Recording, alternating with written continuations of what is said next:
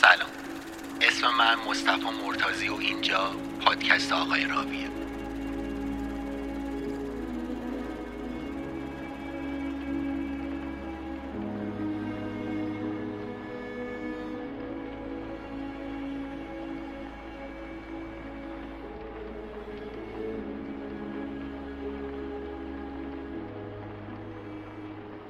آقای راوی پادکست سریالیه.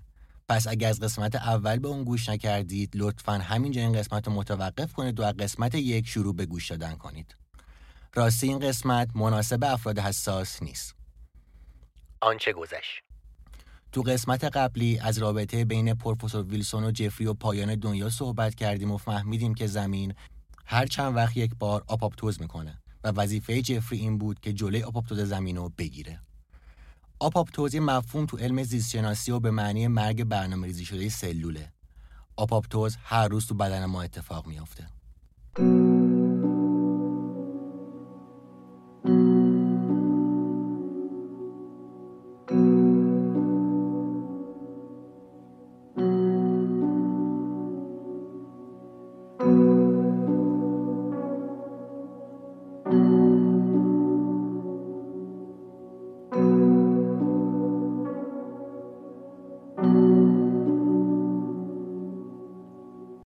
تایلر از داخل جیب کتش 6 تا سیگار برگ در آورد که 3 تاشو به همراه فندک رو پاهای جف گذاشت و گفت به زودی نیازت میشه.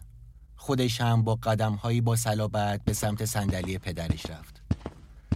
تایلر سیگاری وسط لب‌هاش گذاشت و قبل از اینکه شروع کنه به جفری گفت تو هم همراهیم کن. جفری سیگار رو سمت چپ لبش گذاشت و اونو روشن کرد و منتظر تایلر موند. تایلر گفت خوشحالم که میبینم دوباره سیگار رو سمت چپ لبت میذاری. جفری در حالی که از ابراز خوشحالی تایلر متعجب شده بود با چشمایی پر از سوال به تایلر خیره شد و منتظر موند تا اون شروع کنه. تایلر دستاشو دور دو بندش گرفت و یکم اونا رو به سمت جلو کشید و گفت حتما برات سواله که چرا بعد از اینکه آخر دنیا و دیدی و کارتو انجام دادی ماریو از سرت بر نداشتیم. از چشمات میتونم این سوالو بخونم. جفری در حالی که دود سیگارشو بیرون میداد به نشونه تایید سر تکون داد.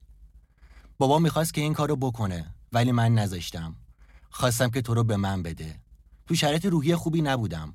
یه جورایی تو تنها امید من بودی. احتمالاً تو زندگیایی که داشتی زیاد برات پیش اومده. جایی که سیاهی دورتو حلقه کرد و فقط یه نور باریک که نمیدونی منبعش کجاست راهشو از بین سیاهی باز میکنه. تو اون نور باریک برای من بودی جف. اگه تو نبودی شاید یه روزی دکتر میزل به بابا زنگ میزد و میگفت یه کیسی داره که مناسب کاراشه. البته مطمئنم که برای اون فرقی نمیکرد کیس آزمایشش من باشم یا تو. اون تا زمانی که اعدادو به دست میاره به هیچی اهمیت نمیده. مامانم هم سر همین جونشو از دست داد. بگذریم. وقتی که کارتو تموم کردی بهش گفتم که تو میتونی حالمو خوب کنی. تو میتونی منجی من باشی. بهش گفتم اگه الان مامان اینجا بود منجی من میشد. اون الان مرده و باید بذاره خودم ناجی داشته باشم. پروفسور میترسید قبل از اینکه بیرون بیارمت از زمان چک پوینت گذشته باشه. ولی بالاخره تونستم قانعش کنم که اجازه بده من تو رو برای مدت محدودی داشته باشم. جف با عصبانیت و ترس از اینکه چه بلای دیگه‌ای ممکنه سرش اومده باشه گفت مال تو باشم؟ تایلر انگشت اشارهشو به نشونه سکوت بالا آورد. زمانی که تو درخت بودی چند ماه قبل از اینکه تشنج کنی دختری که عاشقش بودم به همراه بچه‌ای تو شکمش با 3 گلوله به قتل رسید. قاتل گلوله 4م تو تفنگ برای من جا گذاشته بود تا خودمو بکشم. ولی من ترسوتر از این بودم که بتونم ماشه رو بکشم. بعد تایلر از جیب کتش یه گلوله در آورد و روبروی جف گرفت و خودش بهش خیره شد. این همون گلوله است. گلوله‌ای که قرار بود تو سر من خالی شه. گلوله‌ای که شماره سریال نداره. ولی من میدونم که کار کیه. میدونم که اون برادر حرومزادش این کارو کرده ولی نمیتونم ثابت کنم. داستان برات تکراری نیست جفری؟ جف فریاد بلندی زد و گفت داری از چی صحبت میکنی؟ حرومزاده؟ تایلر یکم از سیگارش گرفت و گفت آروم باش جفری. هنوز به اون نقطه که دلت بخواد منو بکشیم فاصله داریم. بعد گلوله رو داخل جیبش گذاشت و ادامه داد شارون عزیز من یا همونطور که تو میشناسی شارون عزیز تو کشته میشه و این بزرگترین ضربه رو به من میزنه. حسی که به شارون داشتی و به یادت بیار. چقدر قوی بود. اون فقط یه سایه از حسیه که من بهش داشتم. جف فریاد زد چطور ممکنه؟ یعنی من وقتی که تو زمان جا به جا میشم عاشق دوست دختر تو میشم که مرده؟ نه جفری، تو عاشق شارون نمیشی، من عاشق شارون میشم. تایلر که متوجه شد جفری خوشکش زده ادامه داد تو برای من یه فرصت بودی. تو یه بازه از زمان و دوباره زندگی میکردی. من میتونستم از طریق تو دوباره با شارون زندگی کنم. جسمت اینجا بود و ذهنت داشت تموم اینها رو زندگی میکرد. کافی بود ذهنم رو یه جوری کنار ذهنت بذارم و بدون اینکه متوجه بشی ناخودآگاهت رو به خودآگاه خودم تبدیل کنم. این ایده انگیزه و انرژی میداد تا خودم رو دوباره جمع کنم. قبلش یه ربات بودم که یه سری وظایف انجام میداد. کنترلش دست افسردگی بود. این هدف باعث شد که بخوام تغییر کنم. باعث شد که بخوام خلاقیت به خرج بدم. برای همین یه روز رفتم همون موهامو از ته زدم. اینجوری احساس میکردم که یه جنگجوی واقعیم. یه جنگجو که با سلاح خلاقیت به جنگ افسردگی و روتین روزانه اومده. شروع به ساختن کردم. با خلاقیتم هی چیزهای مختلف امتحان میکردم تا بتونم ذهنم رو انتقال بدم. اما موفق نبودم. کم کم افسردگیم داشت خلاقیت رو تو جنگ شکست میداد. آماده این بودم که دستمو به نشونه تسلیم بالا بیارم به بابا بگم که ماریو از سرت برداره. تایلر با انگشت اشارهش به قلبش اشاره کرد و گفت ولی این قلب لعنتی آماده نبود که شکست رو قبول کنه. همش ازم میخواست یه بار دیگه تلاش کنم و هر جوری که شده پیش شارون برگردم. از خودم پرسیدم دیوونه وارترین ایده‌ای که میتونم به خرج بدم چیه و سعی کردم همونو عملی کنم. یه صندلی همین مدلی که تو روش نشستی کنارت گذاشتم و رو ماری یه سری تغییرات ایجاد کردم و ماری رو سر تو رو با سیم به ماری رو سر خودم وصل کردم. به محض اینکه اتصال بین ذهنمون برقرار شد، ذهن تو منو به عنوان یه عامل بیگانه شناسایی کرد و شروع کرد به جنگیدن. بعید میدونم خودآگاهت از این جنگ چیزی فهمیده باشه. این ناخودآگاهت بود که تموم قد علیه من میجنگید و میخواست ازت محافظت کنه. تو باید به ناخودآگاهت افتخار کنی جف. اون هیچ وقت دست از مبارزه بر نداشت. با اینکه من تو این جنگ پیروز شده بودم و تونسته بودم بدون اینکه بفهمی تو رو عروسک خیمه شب بازی خودم کنم، اون دست از مبارزه بر نمیداشت و بعضن ضربه های محکمی میزد. تو باید یه جنگجوی واقعی باشی که همچین ناخودآگاهی داری جفری فریاد زد میکشمت حرومزاده آشغال و سعی کرد به تایلر حمله کنه. اما همین که پاشو زمین گذاشت نتونست وزنشو تحمل کنه و کف سیاه آزمایشگاه افتاد. جفری سعی کرد خودشو رو زمین بکشه و حرکتشو به سمت تایلر ادامه بده. بهت گفته بودم پاهات توانایی تحمل وزنتو نداره. میکشمت حرومزاده. من اونقدر تو ذهنت بودم که مطمئن باشم این کارو نمی کنی. پس چطوره به جای دست پا زدن الکی تا آخر داستانو گوش کنی؟ جف در حالی که رو زمین افتاده بود با خشم به تایلر نگاه کرد. تایلر جفری و مردی میدید که زندگی خودشو نخواسته بود و حالا از اینکه دیگران زندگیشو دزدیده بودن خشمگین بود. تایلر سمت بطری ویسکی رفت و لیوانشو پر کرد و ادامه داد وقتی که تونستم این تسلط نسبی بهت داشته باشم برام مثل یه بازی کامپیوتری شده بود. میتونستم هر کاری بکنم و نگران گیم اوور شدن نباشم. فقط باید کارایی که میخواستم انجام بدم و جوری تو ذهنت میکاشتم که متوجه نشی فکر مال خودت نیست. من میتونستم از دریچه چشمات دنیا ببینم و تو تحلیل از اتفاقات دست ببرم. اولین بار که توی تصمیم مهم دخالت کردم موقع فرار از خونه مامان بابات بود. من بودم که قانعت کردم پول مامان باباتو بدزدی. من باعث شدم که بارسلون مکان مورد علاقت بشه تا با شارون آشنا شی. این من بودم که باعث شدم تمام این سالها دو بنده با کت شلوار بپوشی چون لباس مورد علاقه من بود. این من بودم که باعث شدم سیگارو وسط لب‌هات بذاری در حالی که تو همه زندگیت اونو گوشه سمت چپ لبت میذاشتی. این من بودم که وقتی برگشتی خونه و دیدی شارون مرده اسلحه رو سرمون گذاشتم و شلیک کردم چون این من بودم که میخواستم با شارون باشم نه تو. تایلر لیوانشو به سمت زمین پرتاب کرد و گفت من جبر و اختیار تو بودم جف. اراده و منطقت بودم. من عشق و احساست بودم و تو هیچی نبودی. جفری رو زمین دراز کشیده بود و دیگه به تایلر نگاه نمی کرد. سرش رو ساعد دستش گذاشته بود و با تمام توان گریه می کرد. دومین بار بود که جفری امروز گریه می کرد. احساس می کرد از درون به هزاران تکه تبدیل شده. احساس خالی بودن و پوچ بودن میکرد. نمیتونست احساسشو تو قالب کلمات بریزه.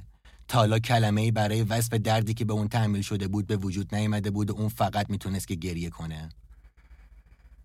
صورتشو رو ساعدش گذاشته بود و به پهنای صورت اشک میریخت. اگه کسی میخواست چاقو تو قلبش فرو کنه، جفری بدون اینکه مقاومتی کنه پذیرای اون میشد. تایلر کت مشکیشو در آورد و اونو به گوشه انداخت و به آرومی سمت جفری رفت. دستشو رو شونه های اون گذاشت و اونو از روی دستش بلند کرد و سرشو به سینه خودش فشرد و سعی کرد اونو آروم کنه. عذر میخوام جف، منو ببخش. من خیلی ازت ممنونم. اگه تو نبودی نه تنها دنیا نابود میشد، بلکه مدتها قبل از اون من خودمو کشته بودم. من در حق تو بدی کردم جف.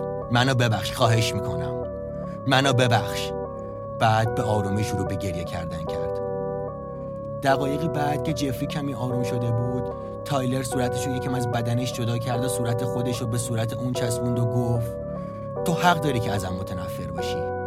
کاری که باهات کردم غیر قابل بخشش و کاری نیست که بتونم باهاش برات جبران کنم. خوب گوش کن جف.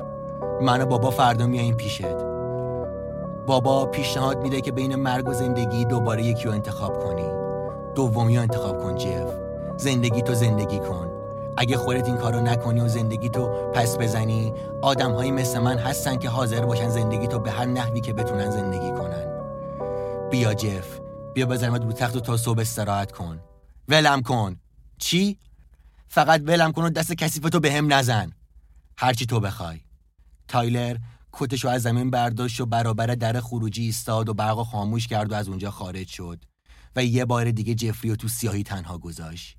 سیاهی که میدونست اونقدر عمیق شده که تمام روشنایی‌های دنیا هم نمیتونن اونو روشن کنن. اون با لباس سفید تو اتاقی که همه چیزش سیاه بود و پنجره‌ای به بیرون نداشت گیر افتاده بود و منتظر صبح بود. جف میدونست زمانی که صبح برسه همه چیز تموم میشه. کف هر دو دستشو زیر سرش گذاشت و پاهاشو تو شکمش جمع کرد و به سمت چپ چرخید و مثل یه نوزاد تو خودش مچاله شد و با تمام توان گریه کرد. گریه ها و اشکاش تموم نمیشد. احساس میکرد از چشماش بارون میباره. اونم نه یه بارون روز بهاری. بارونی شدید که گونه هاشو گرم میکرد و از اونها سر میخورد تا دهنشو آبیاری کنه. جفری هر چقدر که گریه میکرد از اون سیر نمیشد. احساس میکرد به ازای هر سالی که زندگی کرده باید سالها گریه کنه تا شاید ذره‌ای از رنج و عذابش کم بشه. تا شاید از سنگینی روی شونه هاش کم بشه. اون دلش نمیخواست که زندگی کنه و دلش نمیخواست که بمیره. زندگی و مرگ هر دو به یه نحوی براش زجرآور بود. اونقدر مرده بود و زنده شده بود که نمیتونست هیچ کدومو باور کنه. زندگی و مرگ هر دو اونو به سخره گرفته بودن و باهاش بازی میکردن. زندگی دست راست اونو میکشید و مرگ دست چپشو و این جفری بود که در این میان دو پاره شده بود. یه دست و پاش تو زندگی بود و اون یکی در مرگ و همزمان که هر دو رو تجربه میکرد هیچ کدومو حس نمیکرد. هیچ وقت نه تماما زنده بود و نه تماما مرده و حالا متوجه شد اندک زمانهایی رو که حس میکرد خورده وجودی داره اشتباه میکرد و اون خورده وجود از آن تایلر بوده. جفری هویتش رو گم کرده بود. نمیتونست بین خودش و تایلر تفاوتی قائل شه. نمیتونست به یاد بیاره که قبل از تایلر چه کسی بوده. نمیدونست به چه چیزی یا چه کسی علاقه داره یا چه چیزی بدش میاد. رد پای هر حس یا فکری که دنبال میکرد و پرده از روی اون کنار میزد به چهره تایلر میرسید که بهش پوزخند میزنه. جفری اونقدر گریه کرد و به دنبال منشأ فکر و احساساتش دوید که متوجه گذر زمان نشد و وقتی که پروفسور به همراه تایلر از در مشکی آزمایشگاه وارد شدن اون هنوز زانوهاشو بغل کرده بود اما دیگه اشک نمیریخت. اونا بدون اینکه به جف توجه کنن وارد اتاق شدن و سریعا از ورود نور خورشید به اتاق جلوگیری کردن. پروفسور به آرومی قدم برداشت و روی صندلیش نشست و تایلر بدون اینکه حرفی بزنه یا احساسی از خودش نشون بده با دستهای تنومندش جفری رو روی زمین بلند کرد و رو صندلیش گذاشت و به آرومی به پشت پدرش رفت و در سکوت منتظر موند. ویلسون به نگاه جفری خیره شد و سعی کرد عمق وجودش رو از طریق چشماش ببینه. چشمای وحشی روز گذشته جفری امروز اهلی شده بودن و به جای آتش خشم دریای آرامش رو نشون میدادن. دریایی که انتهاش دیده نمیشد و این بی انتهایی چشمای جفری رو خالی کرده بود. جفری یکم سرشو عقب چرخوند و به تایلر گفت میشه یه سیگار به من بدی؟ تایلر بدون اینکه حرفی بزنه سیگار رو برابر جف گرفت و منتظر موند تا سیگارشو روشن کنه. جفری نگاهشو به سیگار انداخت و برای لحظاتی اونو برابر چشماش گرفت و گوشه سمت راست لبش گذاشت و گردنشو جلو برد تا تایلر سیگارشو روشن کنه. پروفسور در حالی که تایلر رو برابرش میدید که به پشت صندلیش برمیگشت با صدایی که سعی میکرد آرامش بهش تزریق کنه گفت ممنونم جف، تو کار خیلی بزرگی کردی، هم برای من و دوستای آلمانیم و هم تمام مردم دنیا، مخصوصا تایلر. درسته پسر؟ منم ازت ممنونم جف، تو میزبان خیلی خوبی برای من بودی و منم سعی کردم که انگل وجودت نباشم. جفری بدون اینکه به تایلر نگاه کنه دود سیگارشو بیرون داد و پوزخند ریزی زد. پروفسور ویلسون کلاهشو از سرش برداشت، اونو رو سینه‌اش گذاشت و گفت جفری، میدونم که من هر کاری کنم نمیتونم ذره‌ای از دردی که تجربه کردی و جبران کنم. نمیتونم قطره‌ای از دریای دردی که تجربه کردی و تصور کنم. تو کابوسام هم نمیتونم ببینم که جای تو باشم. تنها کاری که میتونم برات بکنم اینه که کاری کنم درد و رنجی که الان تجربه میکنی تموم شه. البته میتونم بذارم که با همین درد و رنج به زندگی ادامه بدی. هیچ معنی برای خروج تو از این درد وجود نداره، ولی فکر نمی کنم که بتونی یا بخوای که این درد رو برای بقیه عمرت تجربه کنی. من میتونم این درد و رنج رو برای همیشه ازت بگیرم. من میتونم کاری کنم که شرشون از وجودت کم شه و من این کار رو به 2 روش میتونم انجام بدم.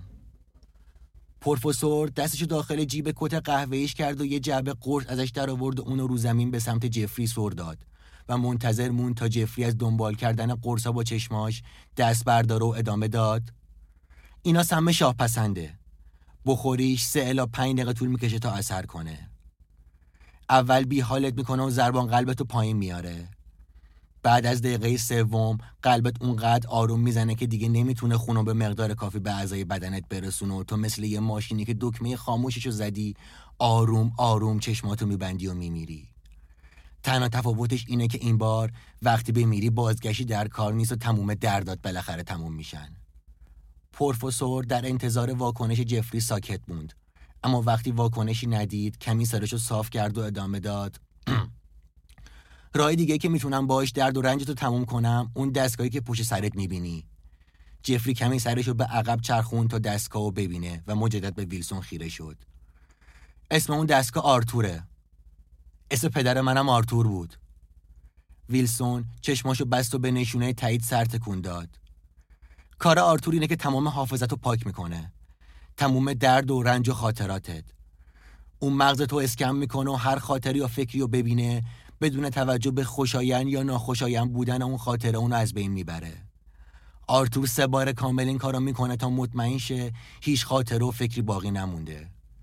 بعد نوبت من میرسه که به آرتور اطلاعات جدید بدم تا به مغزت وارد کنه.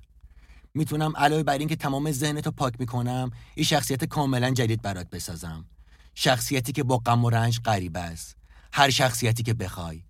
میتونی نویسنده شخصیت خودت باشی. کدومو دوست داری جف عزیز؟ جفری چند دقیقه به پروفسور خیره شد و با صدای بلند و رسا گفت من زندگی قبلی خودمو میخوام قبل از اینکه بمیرم یه بار دیگه حس کنم صاحب زندگی خودم بودن چه شکلیه. میخوام بدونم که احساساتم بدون ناخالصی چه شکلیه. تو همه خاطرات منو میدونی ویلسون.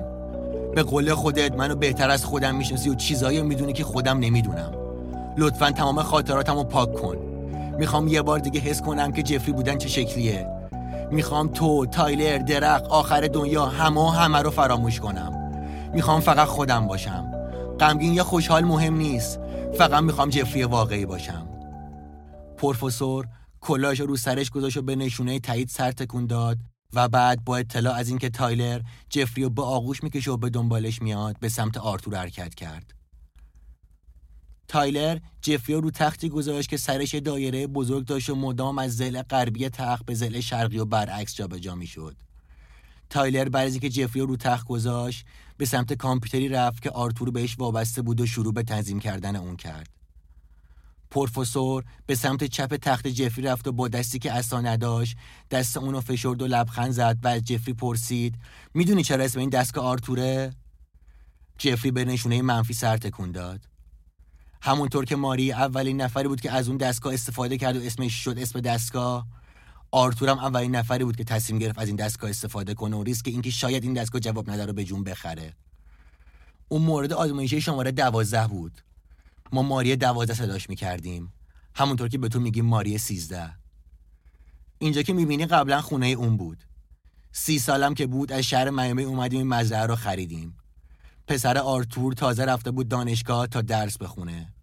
آرتور و زنش هم نمیتونستن دوتایی از پس مزرعه به این بزرگی بر بیان. برای همین اینجا رو به من فروختن.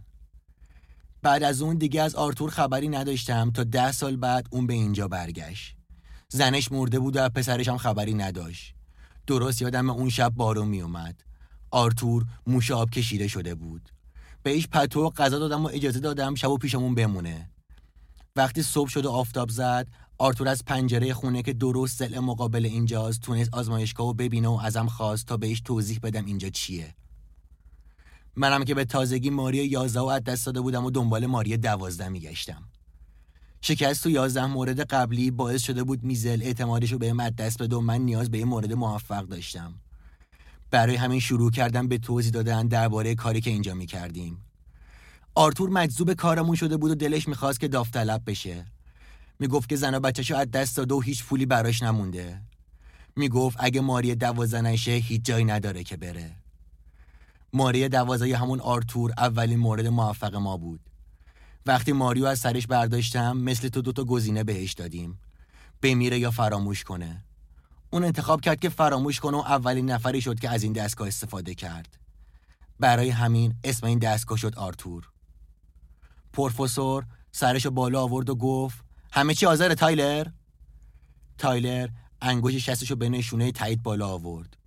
پروفسور دست جفری رو ول کرد و چند قدمی از اون فاصله گرفت و درست قبل از اینکه تایلر دکمه شروع بزنه به جف گفت آرتور پدر تو بود جفری.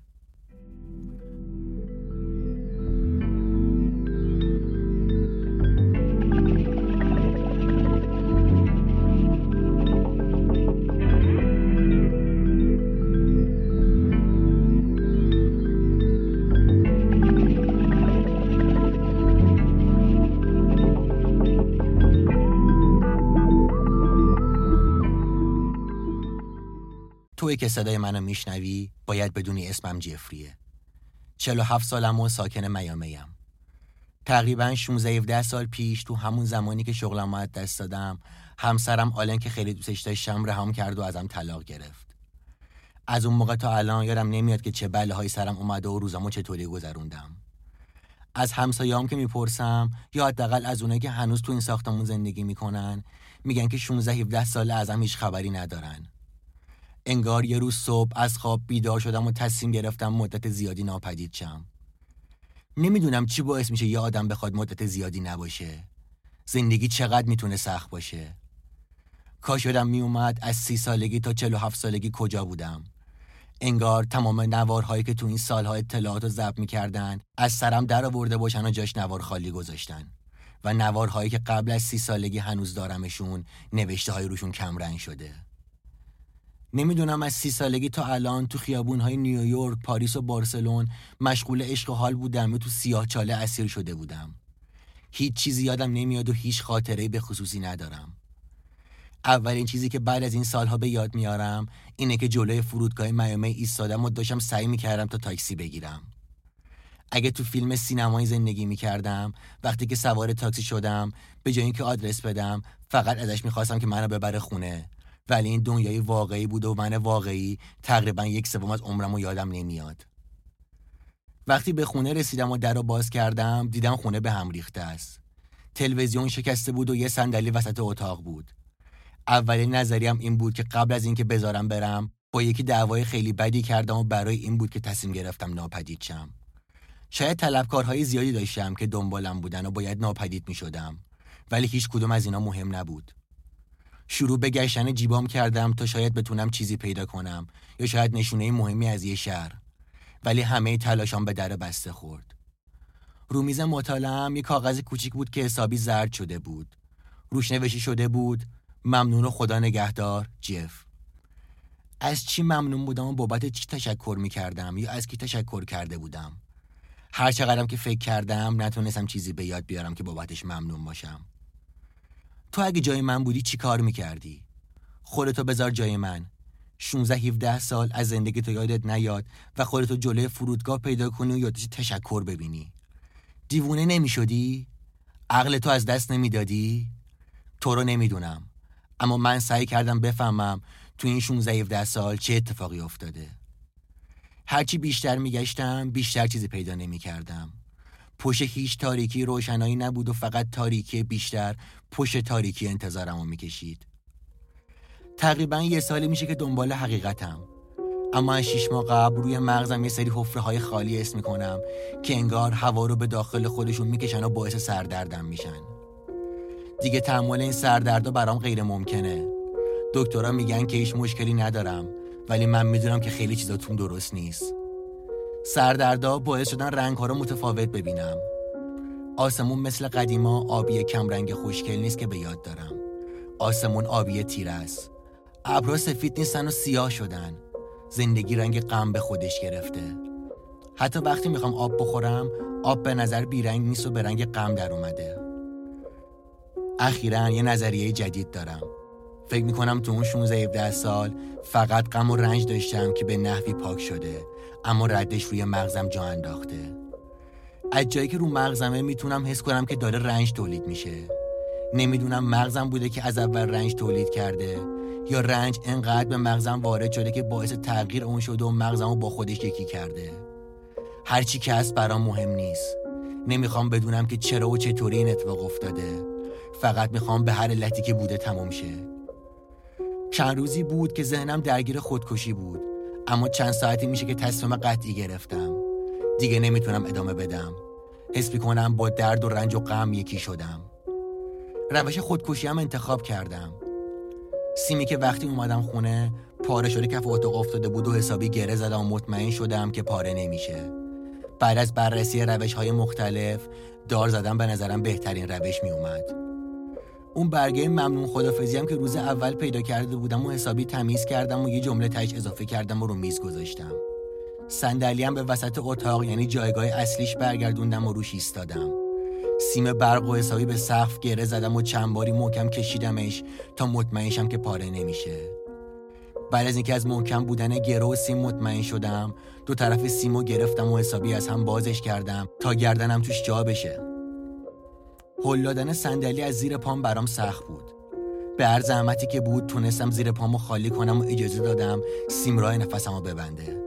وقتی گلوم شروع به بسته شدن کرد و اکسیژن کمتر وارد ریه‌ام شد، احساس کردم که درد و رنجم هر لحظه کمتر میشه. دست و پا میزدم. این غریزه بود. همه اعضای بدنم میخواستن زجر بکشن، برای همین در برابر مردن مقاومت میکردن. هر لحظه با قدرت و شدت بیشتری دست و پا زدم و از این دست و پا زدن لذت میبردم. صورتم بنفش شده بود و از شدت دست و پا زدنم کاسته شده بود. اکسیژن به کمترین میزان ممکن رسید و رنج هم به کمترین میزان خودش. فقط باید چند ثانیه دیگه تحمل میکردم تا دیگه اکسیژن نتونه وارد ریه‌ام شه. گوشام باد کرده بود و زیر چشمام گود افتاده بود. سرعت دست و پا زدنم کمتر و کمتر شد. هر 10 ثانیه یک بار پامو تو هوا تکون میدادم.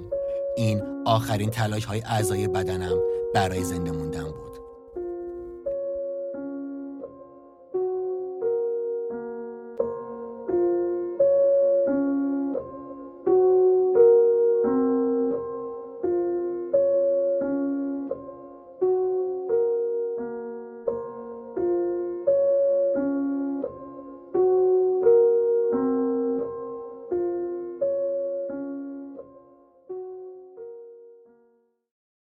حوالی ساعت 8 شب تو خیابون 27 شرقی شهر میامی، اگه با دوربین به ساختمان 10 طبقه‌ای که 40 واحد داشت نگاه کنی، تنها برق 1 واحد رو خاموش میبینی. اگه لنز دوربین رو کمی به راست بچرخونی و سعی کنی واحد تاریک رو از نزدیک ببینی، مردی رو میبینی که از سیم برق خودش آویزون کرده. دست و پا نمیزنه. مشخصه که کارش تموم شده. یکم بیشتر زوم کن، فلش بزن. صورتشو میبینی؟ خوبه. حالا دوربین رو به سمت میز کارش بچرخون. روشو با صدای بلند بخون. ممنون بابت فرصت زندگی کردن. خدا نگهدار. جف.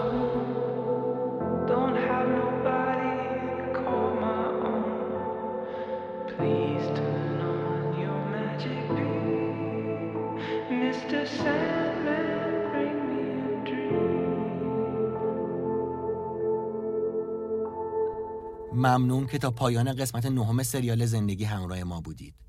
امیدوارم که از این قسمت لذت برده باشید. نظراتتون رو برای ما تو کست باکس یا اینستاگرام آقای راوی بنویسید. مخاطبای هر پادکست بزرگترین دارایی اون پادکسته. ممنون میشم که ما رو به دوستانتون معرفی کنید. درباره ادامه روند پادکستم باید بگم که ما نزدیک‌های عید با یه اپیزود ویژه برمیگردیم که نوشتنش تقریباً تموم شده. بعد از اپیزود ویژه سعی میکنیم در کوتاه‌ترین زمان ممکن با یه سریال جدید برگردیم. سریال بعدی هم 2 قسمتش نوشته شده ولی تا زمانی که به صورت کامل تموم نشه منتشرش نمی‌کنیم. دوست ندارم که داستانو در حالی منتشر کنیم که کامل نوشته نشده و بعد داستانو از سر اجبار پیش ببریم. در آخر یه بار دیگه باید تشکر کنم از کسایی که تو این سریال همراه ما بودن. شایان هنرمند عزیز که کارگردانی صوتی این سریال رو انجام داد، فاطمه هاشمی نژاد که طراحی کاورهای هر قسمت رو به عهده داشت، متینه طباطبایی که تیزرهای اینستاگرام رو درست میکرد، الناز کریمی و هیوا قندی که منو در خوانش این سریال همراهی کردن. به زودی دوباره مهمون خونه‌هاتون خواهیم بود. بدرود.